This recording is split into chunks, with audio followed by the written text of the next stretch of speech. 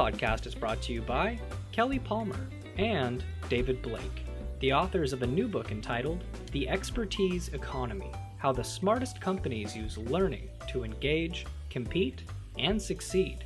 Please listen to podcast number 683 with Kelly Palmer as Greg and Kelly explore the importance of continual learning in the workplace today, as well as creating a culture of corporate learning. Long gone are the days when a 4-year degree guarantees job security. Listen to podcast number 683 with Kelly Palmer as she explores with Greg how the workplace of tomorrow will learn, engage, and succeed. For more information about Kelly Palmer's new book, The Expertise Economy, please visit www.expertiseeconomy.com. Thank you for listening. Welcome back to Inside Personal Growth. This is Greg Voisin, the host of Inside Personal Growth. And today, joining me from Vallejo, California, is Matthew Fox. He probably needs no introduction. He's been on our podcast, Inside Personal Growth, I think 3 or 4 times before. And we will put links to those other interviews with Matthew as well. Matthew, good day to you. How are you doing? Well, thank you, Greg, and thanks for welcoming back to your program. Well, I appreciate having you on. I know it's kind of early morning, but we'll get all those cobwebs cleared and we'll actually get into the Order of the Sacred Earth. I'm going to let my listeners know a little bit about you. First, for my listeners, if you want to learn more about this new book, which is co-authored with Skylar Wilson and Jennifer Barrett Lustig. Is that how you say her last name, Matthew? Lustig, yeah. Lustig. Mm-hmm. So what Matthew does is he's the elder of the tribe, and he has 2 younger folks here. And it's just a great blending in this book for all of you out there looking for a wonderful book to read on how you can make an impact in the world. That's what this is about. It's about an order and a movement, and I highly encourage it because you're getting the perspective from a 76-year-old person, Matthew, and 2 younger people, a 24-year-old and 33-year-old. So it's the best way to bring the best of all together. So Matthew, let me tell them about you a bit. Matthew Fox is a spiritual theologian and an Episcopal priest, is the author of 35 books on spirituality and culture, including Original Blessing, A Spirituality Named Compassion, Meister Eckhart, A Mystical Warrior for Our Times, Reinvention of Work, and A Way to God, Thomas Merton's Creation Spirituality Journey. Matthew has over 45 years developed the tradition of creation spirituality, which honors the sacredness of the earth and is rooted in ancient Judo, Christianity, and indigenous teachings. It's inclusive of today's science, celebrates creativity and arts, and is committed to ego, gender, racial, social, and economic justice. And that is the heart of his work. Well, that is a lot to say, but the reality is what you're talking about is really simple. And this all started for you, at least this order, started on September 17th, 2014 at 4 a.m. when Matthew woke from a dream, and it said, create a new religious or spiritual order, allowing people to move more easily and joyfully to carry on their varied vocations to save Mother Earth within a real loose but a real sense of community. And it quoted Joanna Macy around the turning at that time.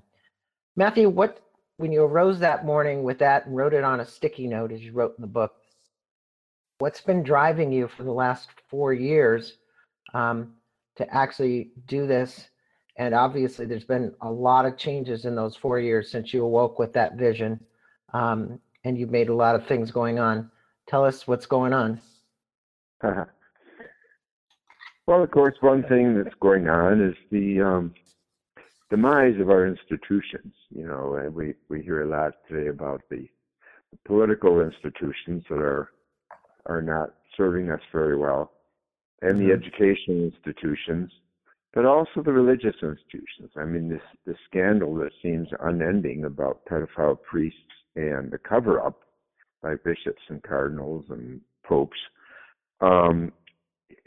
Obviously, all this could render someone quite cynical. Mm-hmm. And so I think this dream I had, it really was a command. I woke up at 4 a.m. and there was in my dream, it said, "Do it," with capital letters and 4 exclamation marks. Do it, meaning do this order, start this order. Mm-hmm. So I looked around to young people because this is about young people, because so many young people today are leaving organized religion, and for obvious reasons.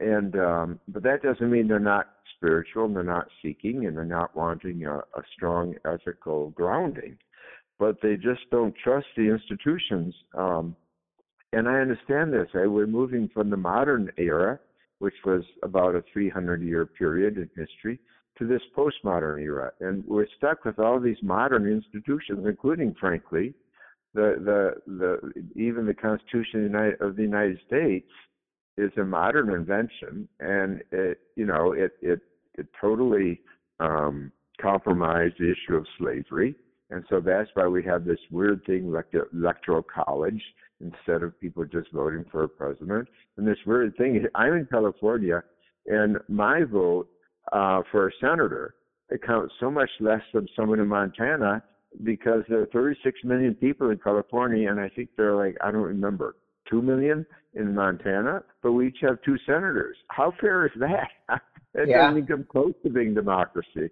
And so, we have all these old institutions from the modern era that are not working. And religion is part of the problem, because religion, while it's older than the modern era, it has kind of succumbed to the basic rules. So an order, what the idea of an order is that an order can respond much more swiftly to history than can religion. Time is running out for our planet. It really is. Right. Global warming is real. To ask anyone in Carolina now that they're all wet. I was with scientists, 150 scientists a year ago, and they said the wet areas are going to get wetter and the dry areas are going to get drier all over the world, and that's exactly what's happening. And so we can't wait around for a religion to reform itself or to start a new religion or anything like this. But an order based on the sacredness of the earth, this could unite all kinds of people, and that's why this is a spiritual order, not a religious order. In other words, everyone is welcome, whether you're a Buddhist or a Taoist or a Jewish or Muslim, Christian, or atheist too are welcome, because it's about Mother Earth. It's not about our inherited tribes, And so there's one vow that unites all of us. The vow is, I promise to be the best lover of Mother Earth and the best defender of Earth that I can be. That is the vow. And that's the basis of an order, a vow. And this invites everybody in. And so we had our first vow ceremony last December on the solstice. And 80 people showed up in Berkeley, Buddhist center where we held it. And there were Jews, and there were Christians, and there were indigenous people, and there were others, Buddhists. And it was there was an atheist woman, 28. She came up to me and she said, "I'm atheist," but she said, "I'm here because I want to belong to a community, and I believe in the values you people are putting out there. So I'm taking oath too." So that's what the order is. And by the way, there are other groups popping up all over too. There's a strong group in Portland, in Southern California, in Illinois, in Florida, in Colorado. So that's what we're putting out there, this invitation. Yeah, well, it's also a movement as I see it. And, I have this question. I guess I don't want to make it a compounded question, but I think it's maybe is. One, if you're going to have to disrupt all of these institutions and create a new order, right? So, okay, some people could say, well, Trump was put in there to actually disrupt, and that's what's going to break down many, and what's being exposed today. We're seeing, they're trying to get a new Supreme Court justice, and now we're coming up with, he's been inappropriate, and you're talking about all the priests and all the inappropriateness that's gone on there. And And you and your co-authors state that humanity's in a complex situation, especially in our westernized world, that we're dominated by alienated religions, patriarchal governance, materialistic consumer-driven society, and that we lost our sacred living landscapes that we inhabit. I couldn't agree more with you. The challenge is, and this is part of my question, is that when and how can you expect the people who've gotten accustomed to the ways of living in the United States, which consumes 3/4 of our material things that have come on, the rest of the earth doesn't, and it's the people that are actually living right here in our United States, which are materialistic and consuming these things. How do you turn that back, Matthew? How do you get people to live in balance? How do you get people to be real again and say, hey, I don't need more materialism. My ego has taken over. I've bought too much. I have too much. I consume too much. Well, that's a big question for sure. And I think the key is to appeal to their better natures. That especially young people too. There's idealism. There's values. People want to live life of values and meaning, but they need to have communities. They need to have support groups, if you will, where you can support one another. And there are so many alternatives happening on the earth. You know, so many groups are forming to live more simply, to develop an economic system that is more just and is not based on creating a few kooky billionaires, but in fact is about something that's of the people, by the people, and for the people.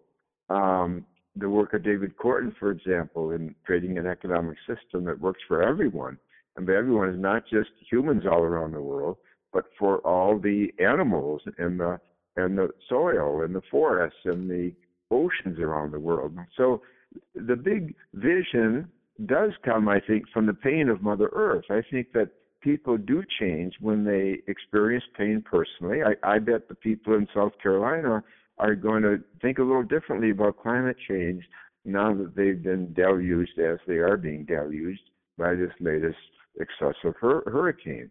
And it's happening because the climate is warming and the oceans are warming.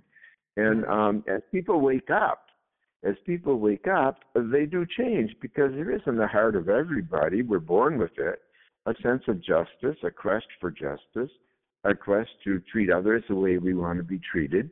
There is a capacity for love in all people.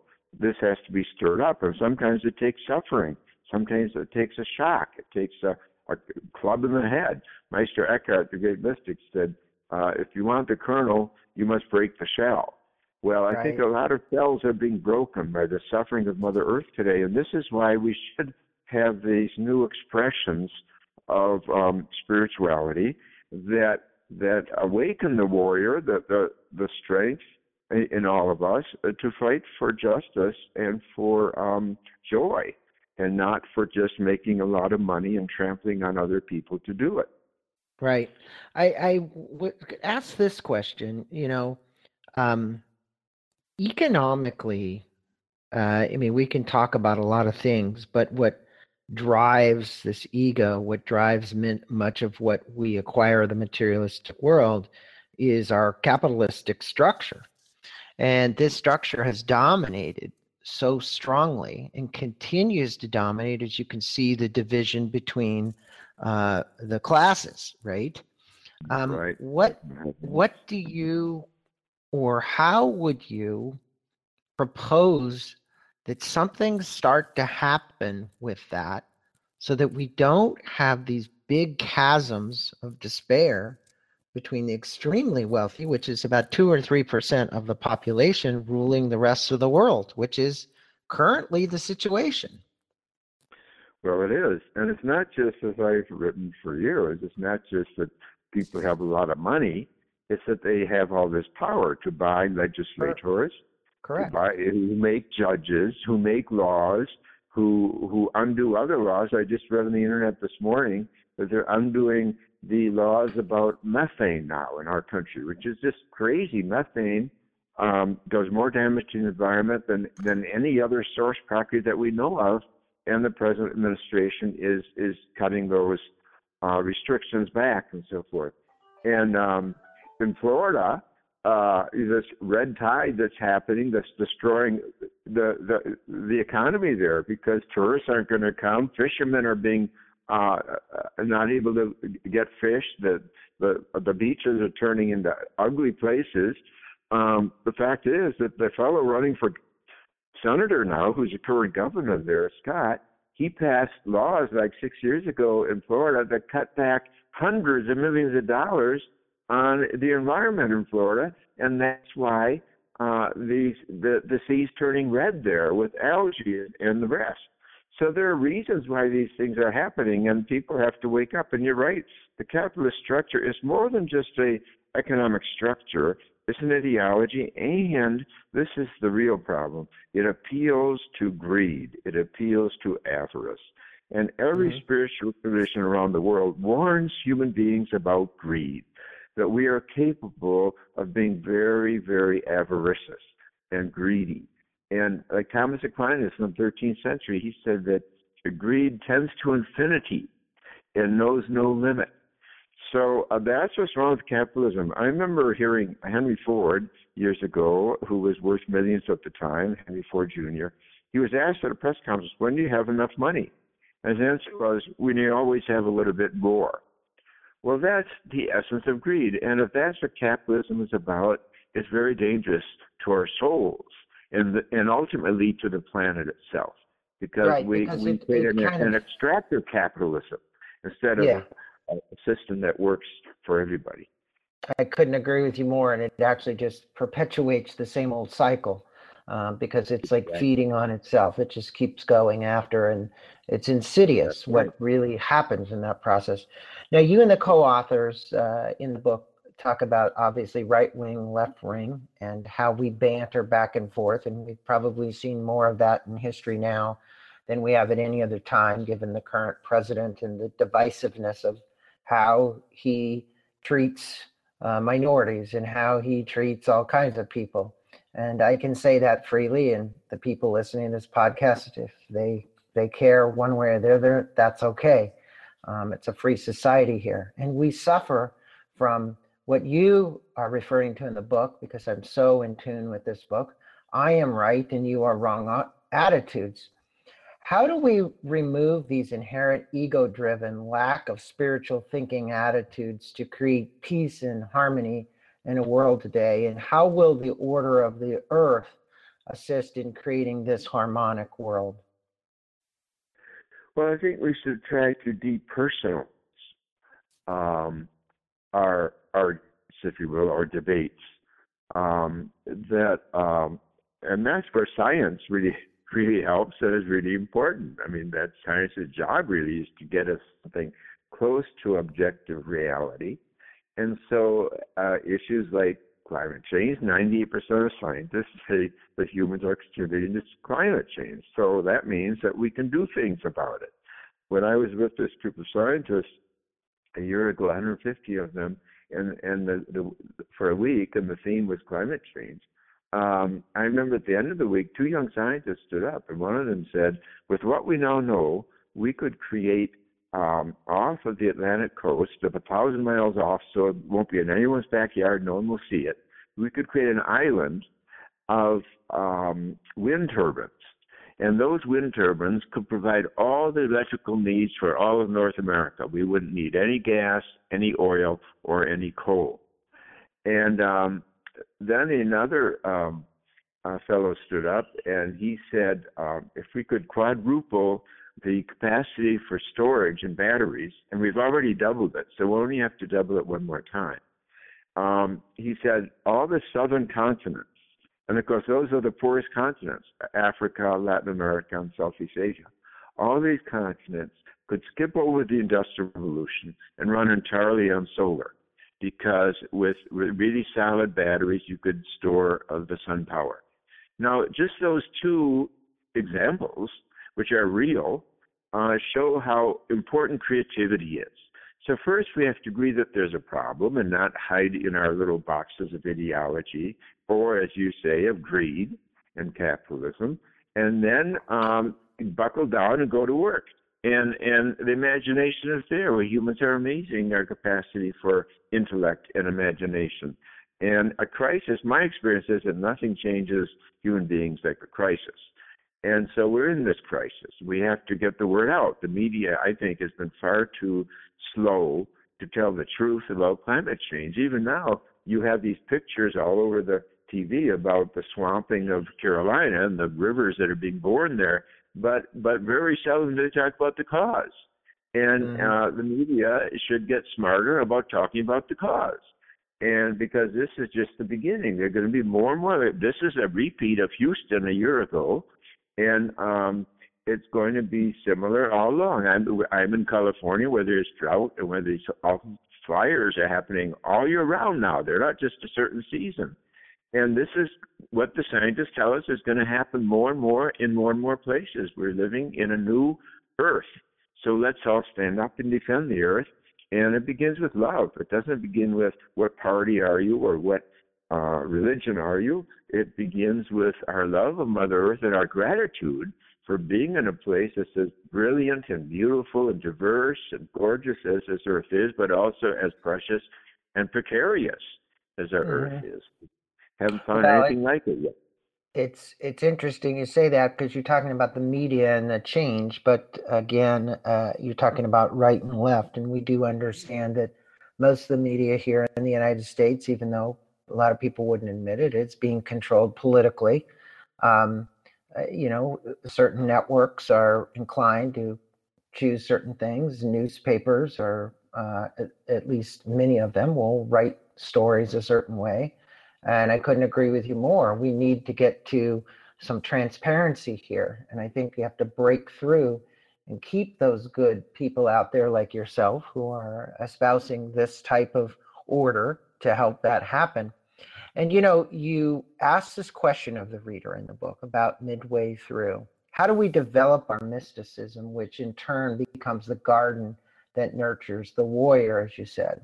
And in one sense, that's what you're advocating. And in your recent book, you speak about one such example, which is Meister Eckhart.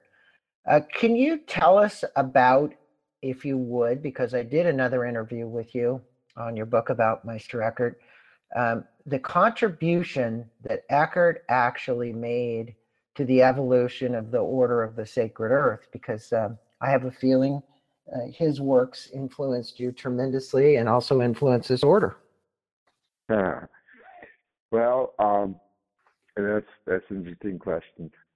Eckhart's influence, he lived in the 14th century, but his influence has been amazing. He was very important to Carl Jung, for example.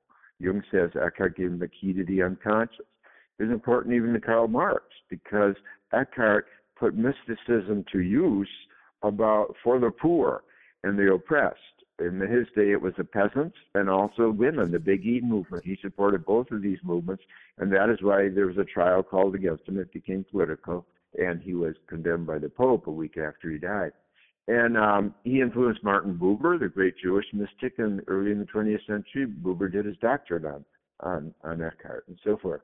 And, of course, Thomas Merton, this Catholic monk who has just been proven, died a martyr. He was actually murdered in Thailand in 1968 by our government because he took a strong stand against the Vietnam War. So Merton has been a tremendous influence, Eckhart's been a tremendous influence on a lot of movements and a lot of people who have been trying to change things because his teaching is that he says you can call God love, you can call God truth and goodness, but the best name for God is compassion. And compassion means justice, he says, which is a very Jewish and biblical understanding. And so he puts compassion as the very goal of all spirituality.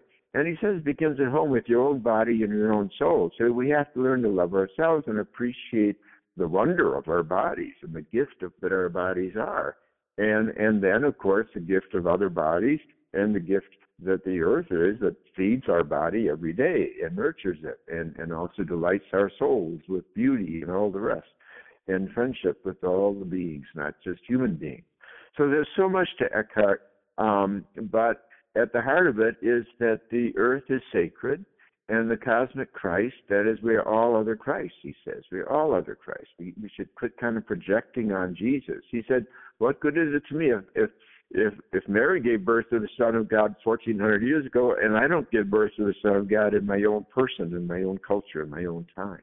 So there's a challenge in Eckhart. He challenges us to be other Christs, or if you will, to be our better nature, our Buddha nature, and to respond with compassion. And compassion is not about feeling sorry for people. It is about strength. It's about justice making. It's about balance, just what we've been talking about this whole conversation. And it's about fairness.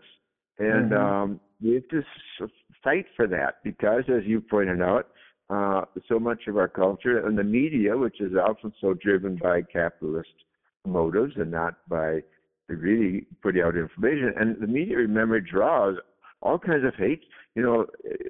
Think of Rush Limbaugh, who's had hate radio on for 20 years. This is one reason. And then Fox News has so much of hate news on it. This kind of attitude of hatred is in our airwaves, is in our ears, and we have to kind of detox. And that's what spirituality is always about. It's about detoxing. This is why you fast. This is why you take time off. This is why the Sabbath is about taking time off to cleanse ourselves from the impurities, the toxins that get into our system, our souls, our bodies, our ears, and we all have to do that and face it so we can see reality for what it is. And the truth is that it's pretty suffering. I'd say, again, you and I are in the same lane here, but, look, fundamentally, religions have been extremely divisive mechanisms to aggregate communities of people together. And I kind of go along a little bit with Ken Wilber. I don't know if there isn't a need for another religion. There's a need for spirituality.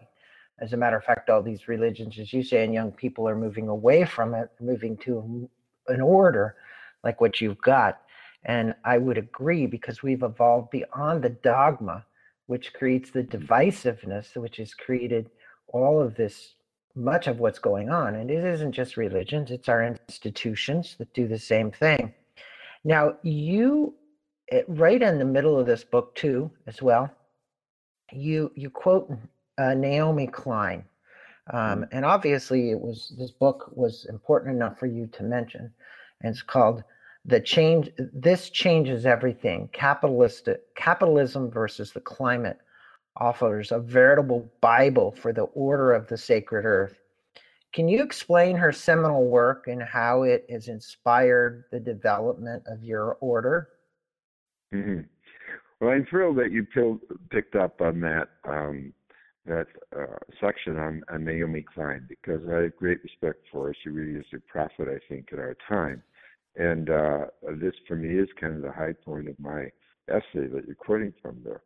But she has this teaching that it's really important, that she says now she herself identifies as Jewish, feminist, and atheist. But she says the biases and prejudices that have kept us divided in the past, to overcome this, we have to do our internal work. This is crucial if we come together in resistance and transformation. So here's an atheist who's saying, yes, we must do internal work. Well, this puts her obviously in the camp of spirituality and of what an order would be, because an order of the sacred earth would be doing the internal work to recover the sense of the sacred. Like I said earlier, to kind of cleanse our view of reality, and to rediscover how sacred our bodies are, how sacred food is, how sacred animals are, how sacred the earth is. And here we have her calling for that as well. And she says that communities and movements are the key, that they have to lead. The politicians will follow. And so, as you said earlier when you read this book, that you sense that this order we're talking about is a movement, and that's how I see it too. I think every order, I look at it historically too, that there have been other periods in history in the West when religion was going downhill. In the 3rd century, for example, and the church was kind of cuddling up with the empire, and the young people, it was young people again, they fled to the desert. We call them desert fathers and desert mothers, but they wanted to get away from the culture as it was, to live a life of greater integrity. Then in the 6th century, you had St. Benedict and his sister Scholastica starting the Benedictine order, and that held things together for about 1,000 years. There's some very good things with the Benedictine monastic movement. But then that went bad in the 12th century. They got too fat and lazy and comfortable. They were too identified with the feudal economic system. So then you had revolutionaries, Francis of Assisi and Dominic, starting their order, the Franciscans and the Dominicans. And so I look around at history and I say, well, what's happening today regarding a religion? And nothing, except people leaving. And so, and then all the scandals coming out too. So that's why I think an order is an order today. It's being called for, because this is how movements, as you say, and communities get moving again, based on spiritual values. And what's different about our order is that we're living in this very special time when religions are facing each other and coming together. On the one hand, although there's also religious wars going on, which is nothing new. But the point is that our order, which is spiritual and not religious, invites people from any tradition or none to join, because the earth is what's calling us, and the earth is in real trouble. And when it comes to a real tragedy, think, for example, of the floods happening in Carolina today. When it comes to putting up sandbags and the rest, or being a first responder, who cares if you're Muslim or Jewish or atheist or Christian? The task is presenting itself for what it is, which is an emergency. And Right. Our earth is in an emergency situation.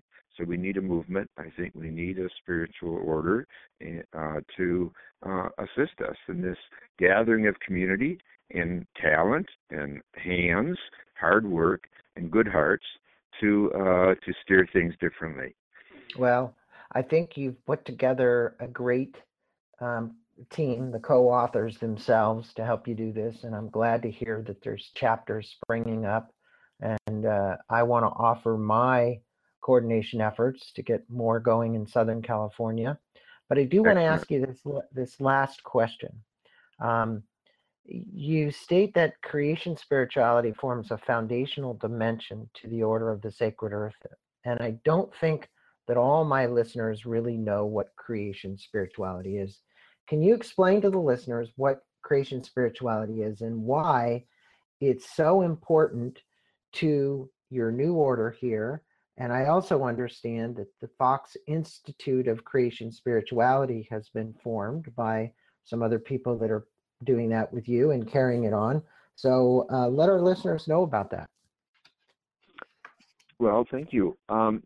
Creation spirituality is about recovering the sense of the sacredness of creation, not taking it for granted. You know, in the modern era, was very, very anthropocentric. Pope Francis has called it narcissistic, which I think is accurate. We've been so centered on the human agenda that we haven't been asking these questions about, what does it mean that we're tearing down rainforests to grow cattle, to feed our meat addiction, etc.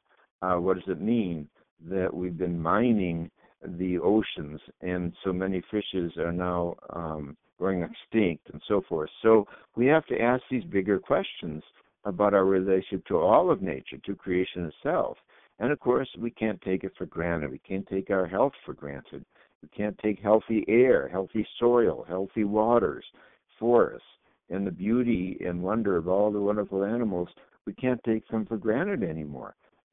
We've so outcrowding other species that we have to stop and reassess what we're doing to ourselves and the planet, because to destroy the planet is to destroy ourselves. So creation spirituality is an ancient tradition. The indigenous people around the world all looked at creation as a source of wisdom and beauty and the divine powers. And this is actually found in the Bible as well, the Jewish and Christian tradition, although there have been, what can I say, it's been covered over by this anthropocentrism, this narcissism, I think, in the way we've been reading the Bible for many centuries. But in these great mystics, I've been trying to recover, like Meister Eckhart and Hildegard of Bingen, Thomas Aquinas, and others. They, and Francis of Assisi, surely, these people have celebrated the sacredness of the earth. And now there are movements in Judaism that show that the image of God tradition is about all creatures, that every creature is an image of God. That's the latest Jewish scholarship in that tradition. And the Buddhist tradition, the Buddha nature is found in all creatures. And so it's about expanding our awareness of the sacredness of all being. And when we can do that, everything will shift. We will make different politics, different education, different religion, different economics. And that's our survival, I think. I don't see us being able to pull these things off without some kind of real grounding in the specialness, the sacredness of the rest of creation. And humans have to find our humility again. We're only part of creation. Science, of course, tells us this because we're the latest on the scene after 13.8 billion years. So we should learn a little humility again. So true, and your message echoes great for myself, and I'm hoping all of my listeners, and I hope that they will go out and get a copy of the book. And it couldn't be more appropriate that today we're doing this on Yom Kippur, a holy day for the people and the Jews that are listening.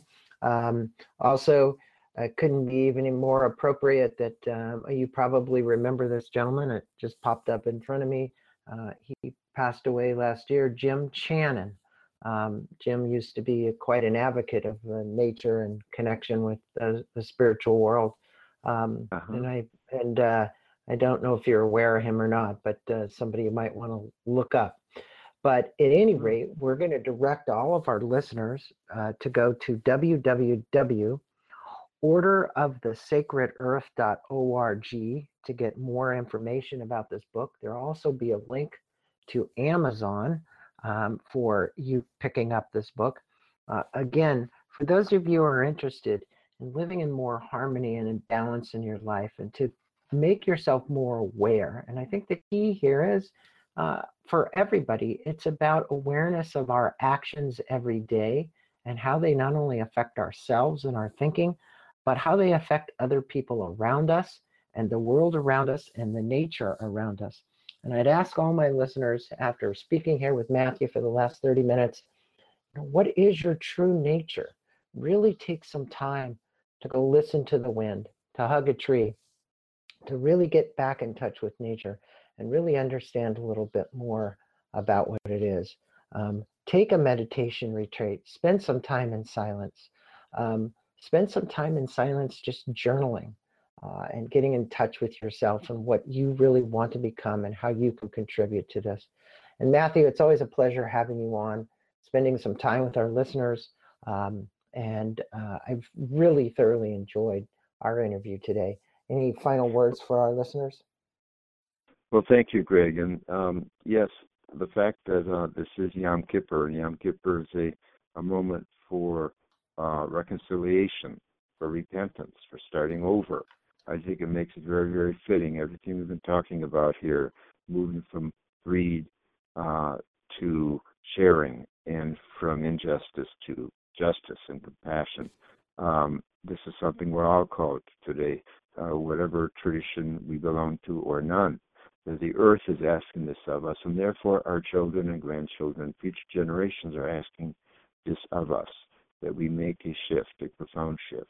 And hopefully the Order of the Sacred Earth can assist people. And I really appreciate your solid questions and thoughtful questions, and the fact that you do represent a different kind of media, and that you invite people like myself on to spread some good news. Well, thank you so much, and namaste to you. I appreciate you and all the work that Skylar's doing, Jennifer's doing, and all the people around you that are kind of following the order, creating the movement and also involved in the Fox Institute of Creation Spirituality. Thank you to all of you for the good work you're doing. Thank you.